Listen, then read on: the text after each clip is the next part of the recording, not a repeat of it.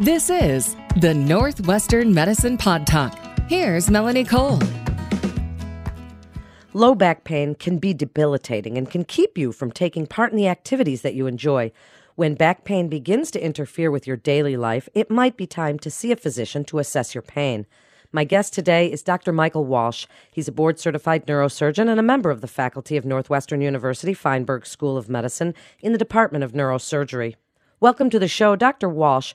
What are some of the most common causes of back pain as we see so much back pain in the country today that keeps people from work and from activities? What do you see as some of the most common causes? Well, what I see as common causes is often different than what the average American will see. As a surgeon, generally I see patients with back pain when it involves either compression of the neural elements like the nerve roots or the spinal cord, or if it involves instability. However, I would say that most causes of back pain don't involve those kinds of dangerous conditions, and actually the majority of back pain is generally more from, say, like musculoskeletal causes. Unfortunately, our American lifestyles aren't always the ideal for spine health, and as we tend to age and things tend to deteriorate, like the joints and the discs in our back, a lot of times those things have nerve endings and can lead to conditions like back pain. Frequently, things like muscle spasm, pulled muscles, those are more of the common causes that the average American will see as back pain. What's the gold standard for diagnosis? What do you do when someone comes to you and they've got low back pain or they've got neck pain or something? How do you figure out what's going on?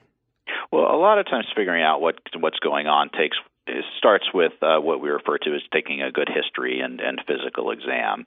As a neurosurgeon, I tend to see a little bit of a different subset of patients with neck pain and back pain, as most often patients with back pain will generally improve on their own, or they'll be diagnosed by their primary care physicians, who again will take a good history, watching out for red flags such as, again, pain, numbness, or weakness going into the arms or legs, or that's associated with fever or a history of cancer or things like that, although most patients with back or neck pain aren't going to have those conditions.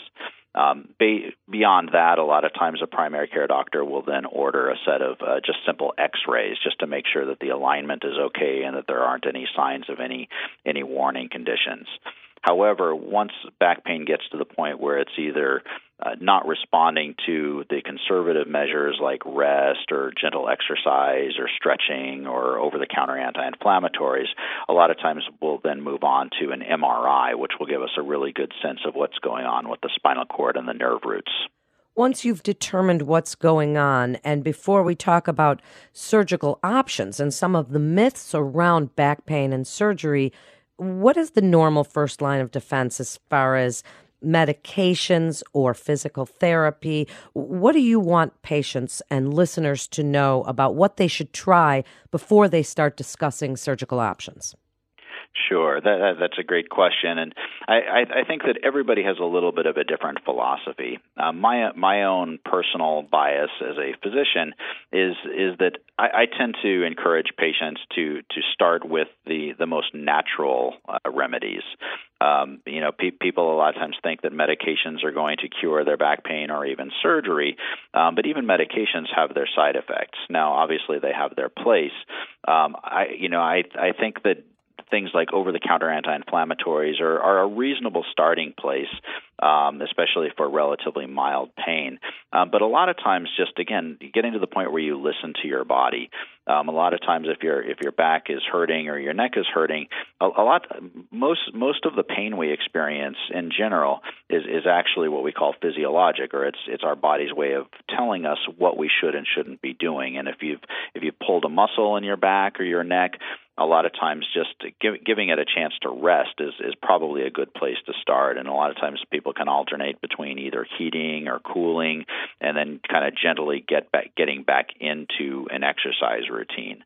If the just kind of resting or stretching out the muscles doesn't do the trick, a lot of times starting out with things like anti-inflammatories will help. Sometimes physicians will prescribe stronger anti-inflammatories, especially with our current climate of having issues with overuse of narcotic pain medications. We have to be really careful with those stronger medications because, number one, they obviously have a tendency to be addictive. Number two, they're not necessarily doing anything to treat the underlying cause and can actually mask some of that physiologic pain and lead to even more injury down the road.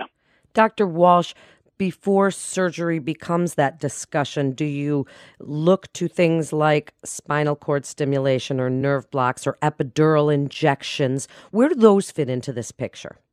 Sure. So when I see patients, again, most of the time they will have been diagnosed with a condition that at least could potentially be compressing one of the nerve roots or causing a little bit of instability. I think back pain is listed in is one of the top reasons for time off of work or hospital visits, and there are several reasons for that.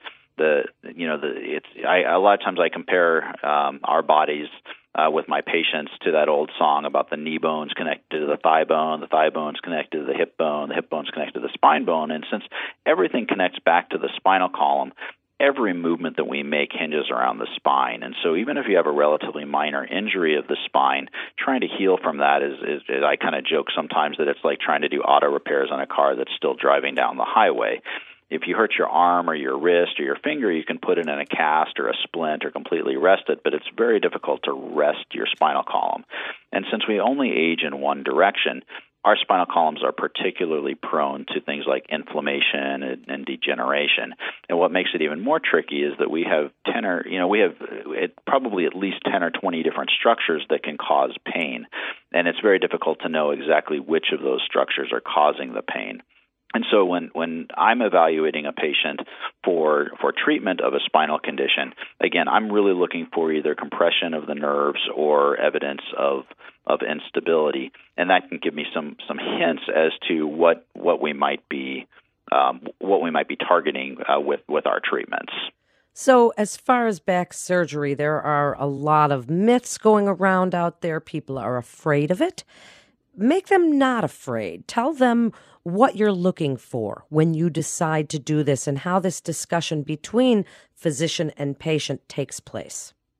Sure. So I think a certain amount of fear is probably a normal reaction when talking about spine surgery. I think almost everybody's heard of these horror stories about people that will end up having one surgery that then leads to another, and then people end up unhappy because they end up wishing that they had never even started with surgery. And I think a big part of the reason for that is because there are a lot of myths surrounding spine surgery. I think there's a lot of there's a lot of press out there surrounding spine surgery. You don't have to watch TV very long before you start seeing commercials for surgeries. And on one hand, I think that the marketing machine behind spine surgery makes it sound like surgery is a quick fix. But on the other hand, I think what patients hear are different from that. My own philosophy, which again, everybody has a little bit of a different philosophy about spine surgery, but when it comes to surgery on the spinal column, for some of the same reasons that I mentioned before about how every movement that we make centers on the spinal column, and it's very difficult to heal from surgery, as well as heal from just regular injuries, but also because we only age in one direction and our spines are particularly prone to wearing out. I tend to keep in mind that for the vast majority of cases, there are really only two things that we can accomplish with spine surgery. We can decompress, and what that basically means is that if there is a structure that's compressing the spinal cord or one of the nerve roots, we can remove that compression by either drilling off overgrown bone or removing overgrown ligaments, or if there's a disc herniation, we can remove some of those fragments to get the pressure off. But if you think about what we do with those procedures, we're actually removing some of the supporting structures that can then lead to instability. Now, that instability leads to the second thing we can accomplish with spine surgery, and that's stabilization. But in our current state of spine surgery, the standard ways that we stabilize the spinal column are with things like screws and rods and bone graft, in which case we basically fuse the bones of the spine together. Now, that's a really good operation if you need it, but every surgery, by definition, is in some ways trading one set of problems for a different set of problems, because once you stabilize what the spine was used to having as a motion segment, it can actually alter the biomechanics of how our spines move, and it can actually put more stress on the levels above and below and start the clock ticking on them wearing out. Now, again, even though you're trading one set of problems for a different set of problems, sometimes that's a good and necessary trade. But generally, as long as we kind of stick to our principles of realizing that the primary goal of surgery is to relieve pressure on the spinal cord and the nerves and keep us able to walk and move our arms and legs, or stabilizing something that's unstable, we go into these surgeries with a realistic set of expectations that it's not necessarily going to cure all of your pain for the rest of your life, but it can be the first step towards kind of a larger healing process. Give us your best advice on questions that you would like patients to ask you, a neurosurgeon, when they are to the point where surgery is the next option. What do you want them to know? Wrap it up with what questions you would like them to ask you. Sure. So I think that the patients that I see having the best outcomes are the ones who come in with a realization that a lot of times the situation that they're in with their spines they didn't get into overnight, and they have to realize that that there's really no magic treatment that's going to get them out of it overnight. And I think that some of the questions that would be good to ask is, how much of this is because of the aging process of the spine versus how much of this is because there's a significant problem, and then asking, what can I actually expect to experience after surgery, and even most importantly, what can I then do in the future to prevent having more problems and as I move forward? Because as I joke with my patients, that most likely they'll never be as young and healthy as they are at the time I see them. And so if they can start thinking about what kind of lifestyle changes they can do, because a lot of times it involves things like weight loss and core strengthening and changing up their exercise and lifestyle programs. Those are the kinds of things that I think are going to lead to the longest lasting positive effects after surgery. And keeping a healthy back, what do you tell people every day? Well, I think it begins with just a healthy lifestyle. Make sure that you're using proper lifting technique. Make sure that you maintain as much of a normal body weight as you can. Exercising is incredibly important. Eating a healthy diet. I think a lot of times we tend to neglect even our sleep hygiene. Make sure that you're sleeping on a good mattress that's well supported, and make sure you're getting enough sleep. And I think that there's also a psychological and even a spiritual component. And I think just maintaining a healthy lifestyle in general is one of the best things you can do. Thank you so much, Dr. Walsh, for coming on with us today and sharing your expertise with this issue of back pain that so many people suffer from. Thanks again for joining us. You're listening to Northwestern Medicine Pod Talk. For more information on the latest advances in medicine or to book an appointment with a neurosurgeon, please visit nm.org/podcasts. That's nm.org/podcasts. I'm Melanie Cole. Thanks so much for listening.